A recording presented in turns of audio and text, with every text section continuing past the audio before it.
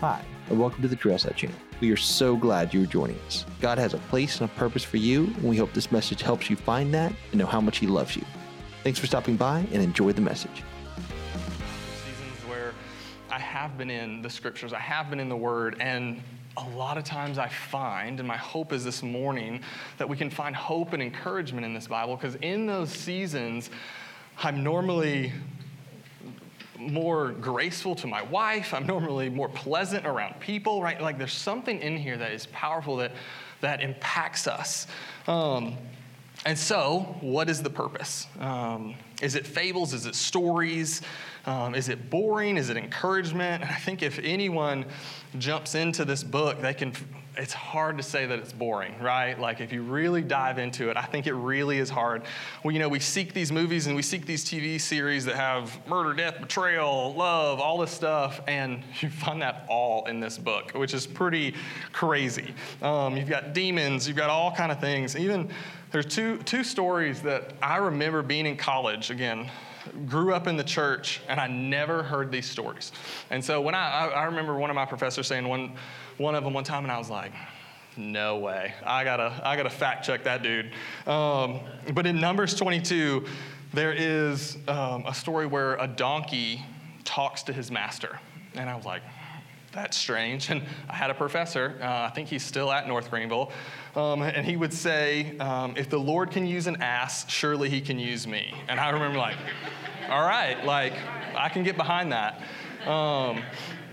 There's a story in 2 Kings where some teenagers disrespect Elisha, and Aiden knows what I'm talking about, and they like make fun of him because he's bald. He curses them. God sends 2 female bears and mauls these children. Like, what? That is in Scripture? And so I remember like hearing these and like, okay, that's a pretty exciting book, I guess. But the reality is, I think a lot of us, and I know that I'm guilty of this, is I take this book and it has a spot in my house, and then Sunday morning I pick it back up and I bring it here, or whatever that may be, wherever you go.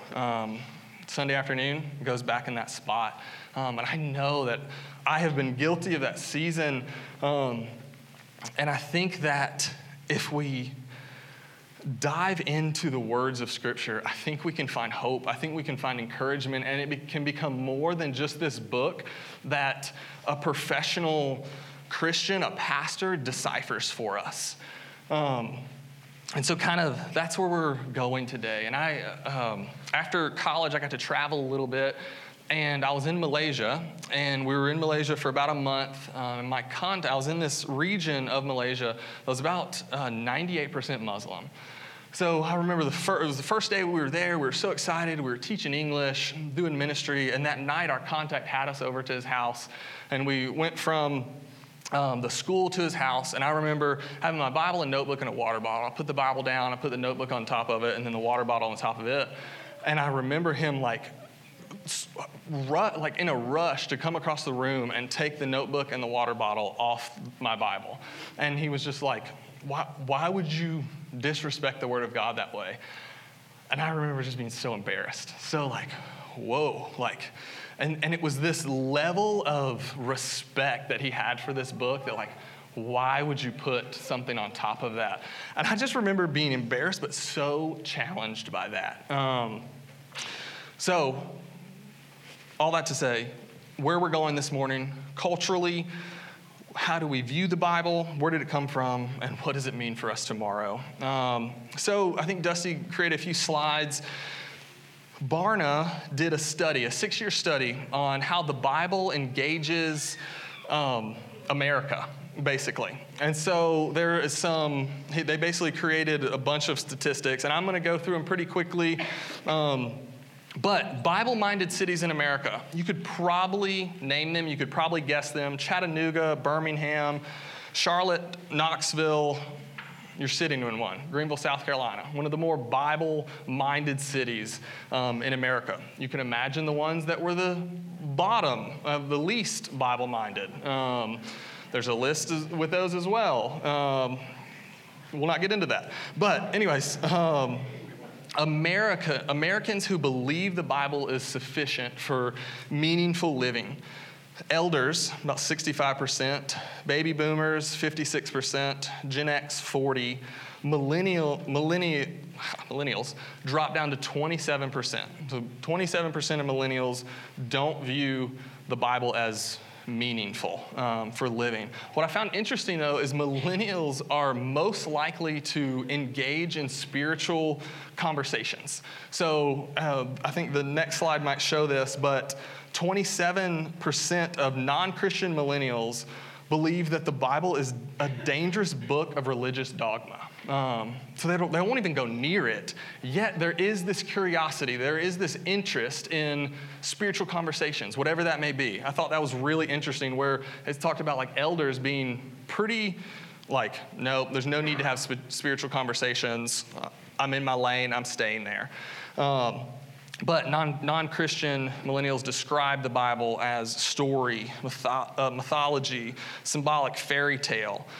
I thought this was interesting. It was actually a little higher than what I expected. A third of Americans read the Bible at least once a week, which I thought was higher. Again, in that, the percentage is 49% amongst elders, and the lowest is 24% with millennials. So we see there's this growing skepticism of this book, right? There's this growing doubt about this book. How can we combat that, I guess? How can we talk about that? And I think part of that is knowing where this book comes from. But a quote that came at the end of that study was, in a society that venerates, which I had to look up, was regard with great respect. So in a society that venerates science and rationalism, it is an increasingly hard pill to swallow that an eclectic assortment of ancient stories, poems, sermons, prophecies, and letters written and compiled over the course of 3,000 years is somehow this sacred word of God. It's kind of a summary of where the study ended up. So you have this book written 3,000 years ago, compiled. If we are holding science and rationalism as the peak in our society or knowledge or whatever, this can be a tough pill to swallow is basically what it's saying. So I believe that a lot of times with this doubt, with this skepticism, comes just a lack of knowing where the book comes from. So again, this might be a boring part of the sermon for you. I'm not sure. Lean in with me. And you might know where we got this canon, where we got the scriptures. But basically the biblical canon, which is the books that Christians accept as authoritative, where did we get it? So a professor out of Southern kind of came up with these two questions of how to approach this book. And basically is this book an authorized collection of writings, meaning was it given authority by an outside source? Or is it a collection of authoritative writings? And I think that the distinction there is really important of like, did an outside source say like, all right, here is the books of the Bible, here's the canon, we're going to give it authority? Or do we believe that when it was penned, as it was being penned, that it has this inherent authority a part of it, ascribed to it, within it? And so I think that's a question we need to ask. I think I lean towards the latter, of that as it was penned by God, through man, through the Holy Spirit, penning these writings, that it has an inherent authority as a part of it. So real quick, let me just kind of roll through this. For our sake, Protestant, the canon, 39 books in the Old Testament. It's broken into Pentateuch, historical, wisdom literatures, major and minor prophets. Then we get to the New Testament, Gospel, Acts, Paul's epistles, general epistles, Revelations. And for the most part, the Old Testament kind of is locked in because Peter and Paul and Jesus all kind of point back to it in the New Testament. Like, all right, here are the scriptures. They give it authority of like what was written beforehand. The early church, it's a little tougher because you're like, okay, how from the time of Jesus through Paul, Peter, and the apostles, how do we get the 27 books of our New Testament? And so a lot of it was the early church was under persecution, and they would have these books. And so say that we were a church in the first century, it would have been under secret, right? It would have been in a home. It would have been, we would only had one letter of the New Testament, right? It wouldn't have been called the New Testament at the point. It would just have been a letter by an apostle. And those letters would have been passed around from house church to house church. And there was a community in that. There was when these other literatures in the same time were written, tried to have authority within the canon, they were kind of pushed aside. They were like, no, this isn't what we've heard. This isn't a part of our community. So all that to say, early church, yes. In 300 AD, we kind of have this shift where Christianity is not it's not illegal anymore. It's legal. It's kind of what word am I looking for? Basically becomes a state religion. And so then we see the first time that the New Testament is compiled into 27 books is a letter by Athanasius. That's not really that important if you don't care about that, but it's just the first time that it was written. It's called his Easter letter. And then ultimately, I think we see this, that if you wonder about the New Testament and the authenticity of it, you see that hundreds of prophecies from the Old Testament were fulfilled in the New Testament by Jesus, and then more prophecies to come to be fulfilled.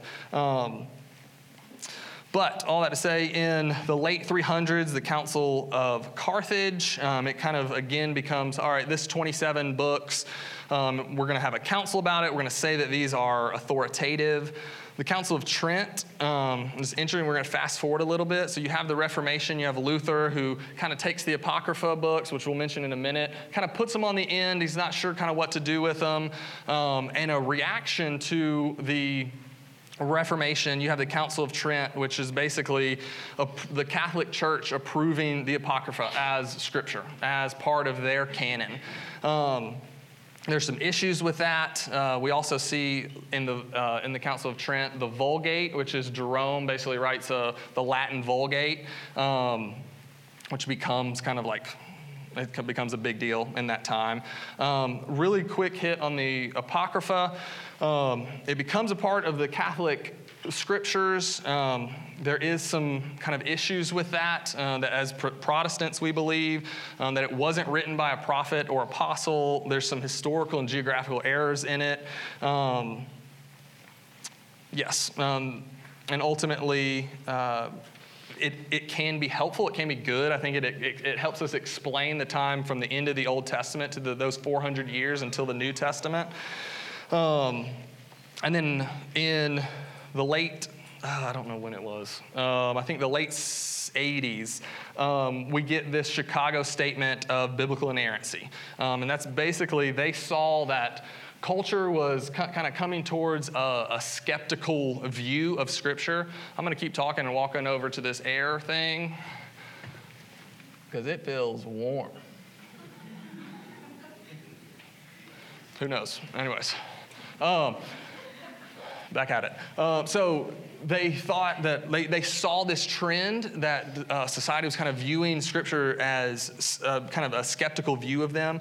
So they came up with these 39 articles of like, okay, what is Scripture? I'm not going to go through those today. I would, if you're interested in them, look them up. They're actually pretty incredible. But one of the summaries from it, God, who is himself truth and speaks truth only, has inspired Holy Scripture in order thereby to reveal himself to lost mankind through Jesus Christ as Creator and Lord, Redeemer and Judge. Holy Scripture is God's witness to himself. So all that, you might have been like, I did not need to know all that information this morning.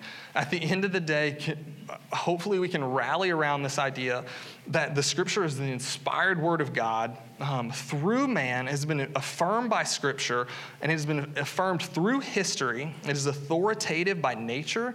It is supernatural. It's divine. I think there's a mystery in it, right? Like there's still this crazy, like how does God use a man to write the Scriptures and that we call them sacred today? There's mystery in it. But what does that all mean for us today? Why do we care about all that? Why did I take 15 minutes of your life and say like, all right, here's where we get the Bible, here's what culture thinks about it. And I was really moved by this quote. It says, inerrancy is not the most critical issue facing the church today. The most serious issue, I believe, is the Bible's sufficiency. So that rocked me, of this idea of like, I think sometimes we immediately want to argue like, oh, there's like errors in it, and there's this and that, and it was written so many years ago. Maybe not, we don't necessarily want to argue that, but people want to argue that. But I don't think that's the core issue. I think the core issue, even in the church, is it enough? Tomorrow when you wake up, is Scripture enough? You might be going through a hard time right now. You might have just lost your job, just lost a friend, a family, whatever you're going through. Is the Bible enough? I think that's the biggest issue in the church today. Do we believe the words that it says? And so, what does this book of over 40 different authors, which is pretty incredible if you really think about it, everything from a tax collector, a shepherd, a priest, a king, a warrior, all these different authors throughout Scripture in 3 different languages, and was written over a span of like 1,500 years. What does that tell us? And why are we talking about it this morning? And ultimately, it tells us the greatest love story of all time. The most redemptive story that we can hear, it's in this book.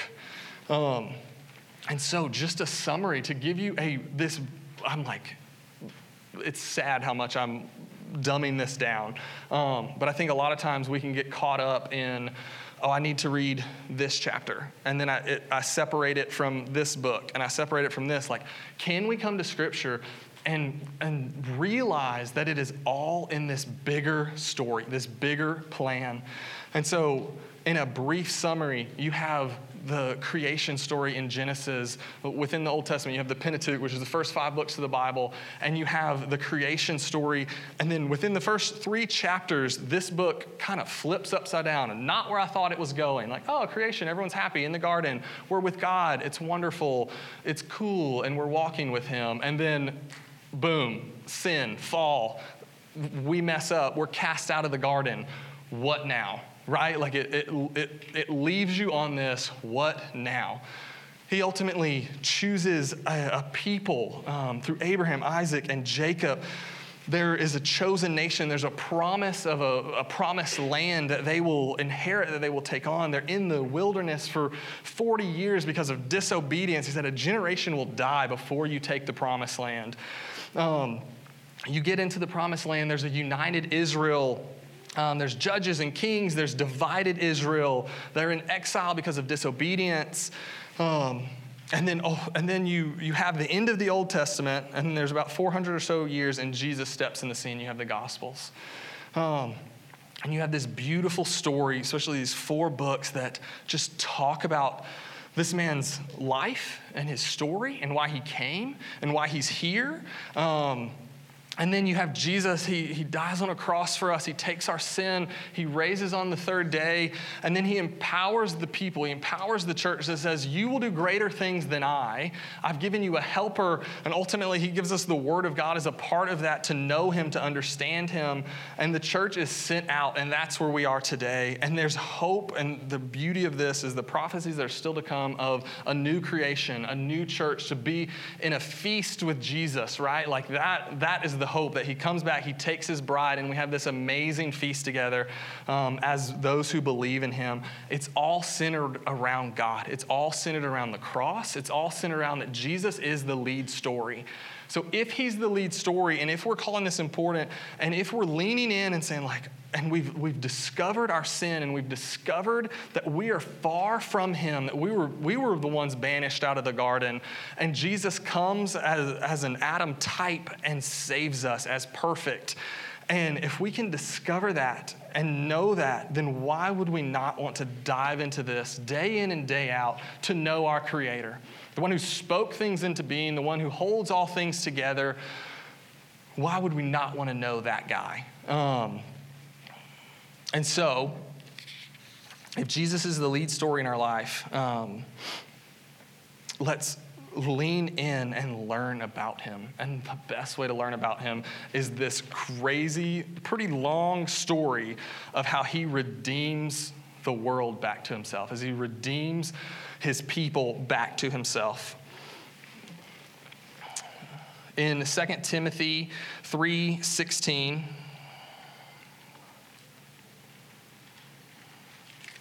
I just have it on the sheet. All scripture is inspired by God and profitable for teaching, for reproof, for correction, for training in righteousness. My pastor in college used to say something, and it rocked me, but it was this idea of, would your life be any different if the Holy Spirit was not here this week? The Holy Spirit just left Greenville this week. Would your life be any different? I started thinking about that as within this message, and it just kind of clicked with me of like, would our lives be any different if we didn't have access to this book? And that was such a convicting question for me. That if I did not have access, would my life be the same this week? And the sad reality in my life was like, I've gone through weeks that are like that. Like, I set this Bible on a table, I picked it back up on Sunday, nothing changed through that week. And so I just thought, I was like, man, that's a really challenging question for me. Romans 15:4.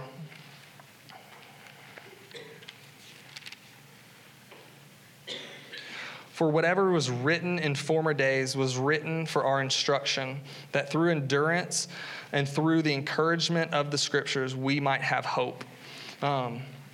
This morning, even in our volunteer huddle, there's these prayer requests of, there's just so much hurt out there. You watch the news, there's so much hurt. But it becomes really personal, it becomes really real when you're sitting around people you're doing life with and they're hurting. They're with their doctor and they can't figure out what's wrong. You have people in your high school losing their lives, and there's hurt in that, and there's pain, and there's mourning, and there's lament. Where do we go in those moments? And I love at the end of this, there's encouragement of the scriptures that we may have hope. Hope in what? Hope in abundant life. Hope in Jesus. Because I promise you, if you try to do these things, if you try to lament by yourself, if you try to do your own way, it will not work out for you. In Peter, 2 Peter, no prophecy of Scripture is a matter of one's own interpretation, because no prophecy ever came by the impulse of man, but man, moved by the Holy Spirit, spoke from God. And so again, you have this mystery in 2 Peter saying God has authored this book, and it's beautiful. Do we view this scripture as sweet as honey? Man, if you read through the Psalms, even what I started with, Psalms 119, read through that chapter this week and see the beauty of what this book is. It describes it as, when we read it, do we read it as though it is sweet as honey on our lips? It talks about that it revives our soul.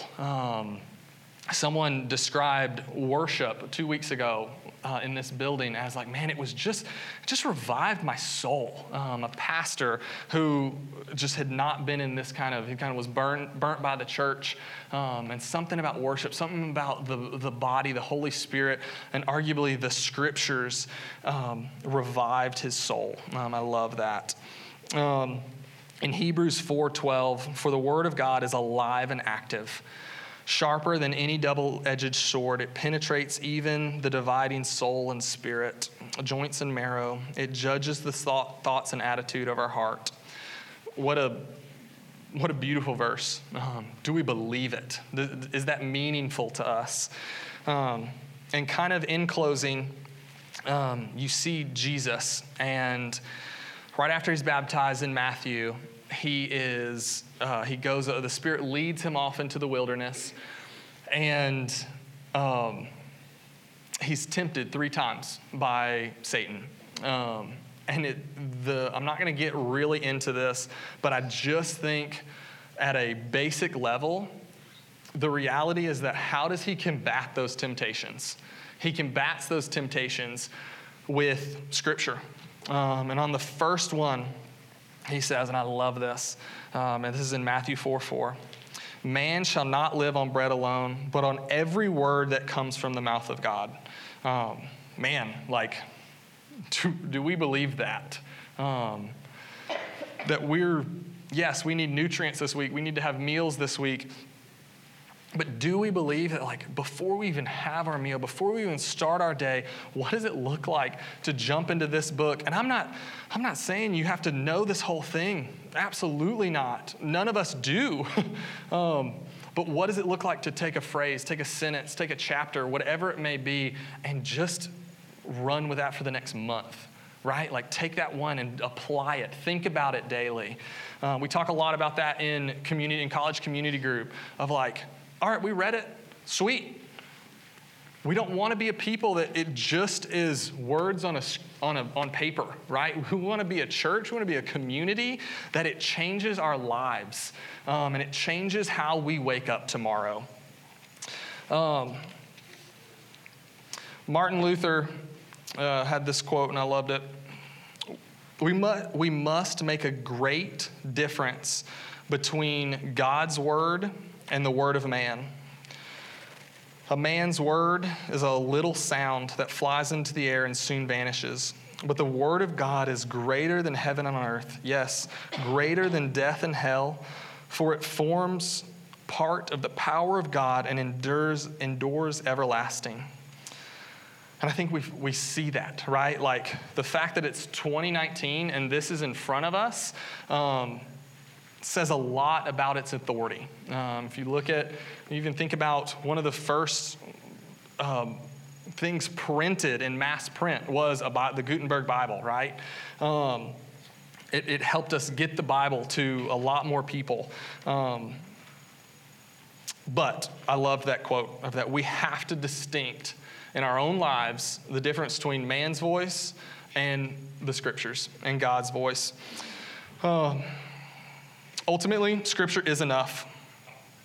There's enough for salvation. It's enough for sanctification. It's enough to understand and know and lean into abundant life. It can give us hope. It can guide us when we're so lost in the dark. Can we view this as a light that might even feel far off to you today? Thank you. That's great. It can be a book of wisdom, to give us wisdom, to lean in, read the Psalms, read the beauty of the poetry in them, and ultimately just read it as this beautiful narrative story. My challenge today, a third of Americans read Scriptures at least once a week. My challenge is to read it twice. You might be in that third. And the challenge is simple. And again, it's not one of, if it feels like an obligation that you must, pray through that while you're reading. Lord, no, let me find the joy in this book. If you're in a season where you just feel like you don't have enough time, get an app and listen to it on the way to work. There's ways to be in this word, and I'm not saying that you have to have this 30-minute kind of box time of I have to be in this scripture, and it has to be memorized, no, it can be as simple as reading one verse and just pondering on that verse. Read through the Psalms, so just read it twice a week. If you are already reading it twice, read 3. If you're reading 3, read 4. But just know that there is hope and encouragement in this book, and that it is the Word of God. Let's pray. Jesus, thank you for this morning. Thank you for today. We are just so thankful to be in this place, to be able to, even though it's hot, to able to open the scriptures in worship this morning. Lord, convict our hearts. Let us be more like you, Lord. Let us lean into the word, your words, your scriptures, Lord, to know you better, to understand you better. Lord, may we challenge one another in it. May we keep one another accountable. But Lord, give us just this deep, deep desire to know you better. And how do we do that? By leaning into your scriptures, leaning into your words, Lord. Thank you for the cross, Lord. Thank you for this redemptive story. Lord, that it all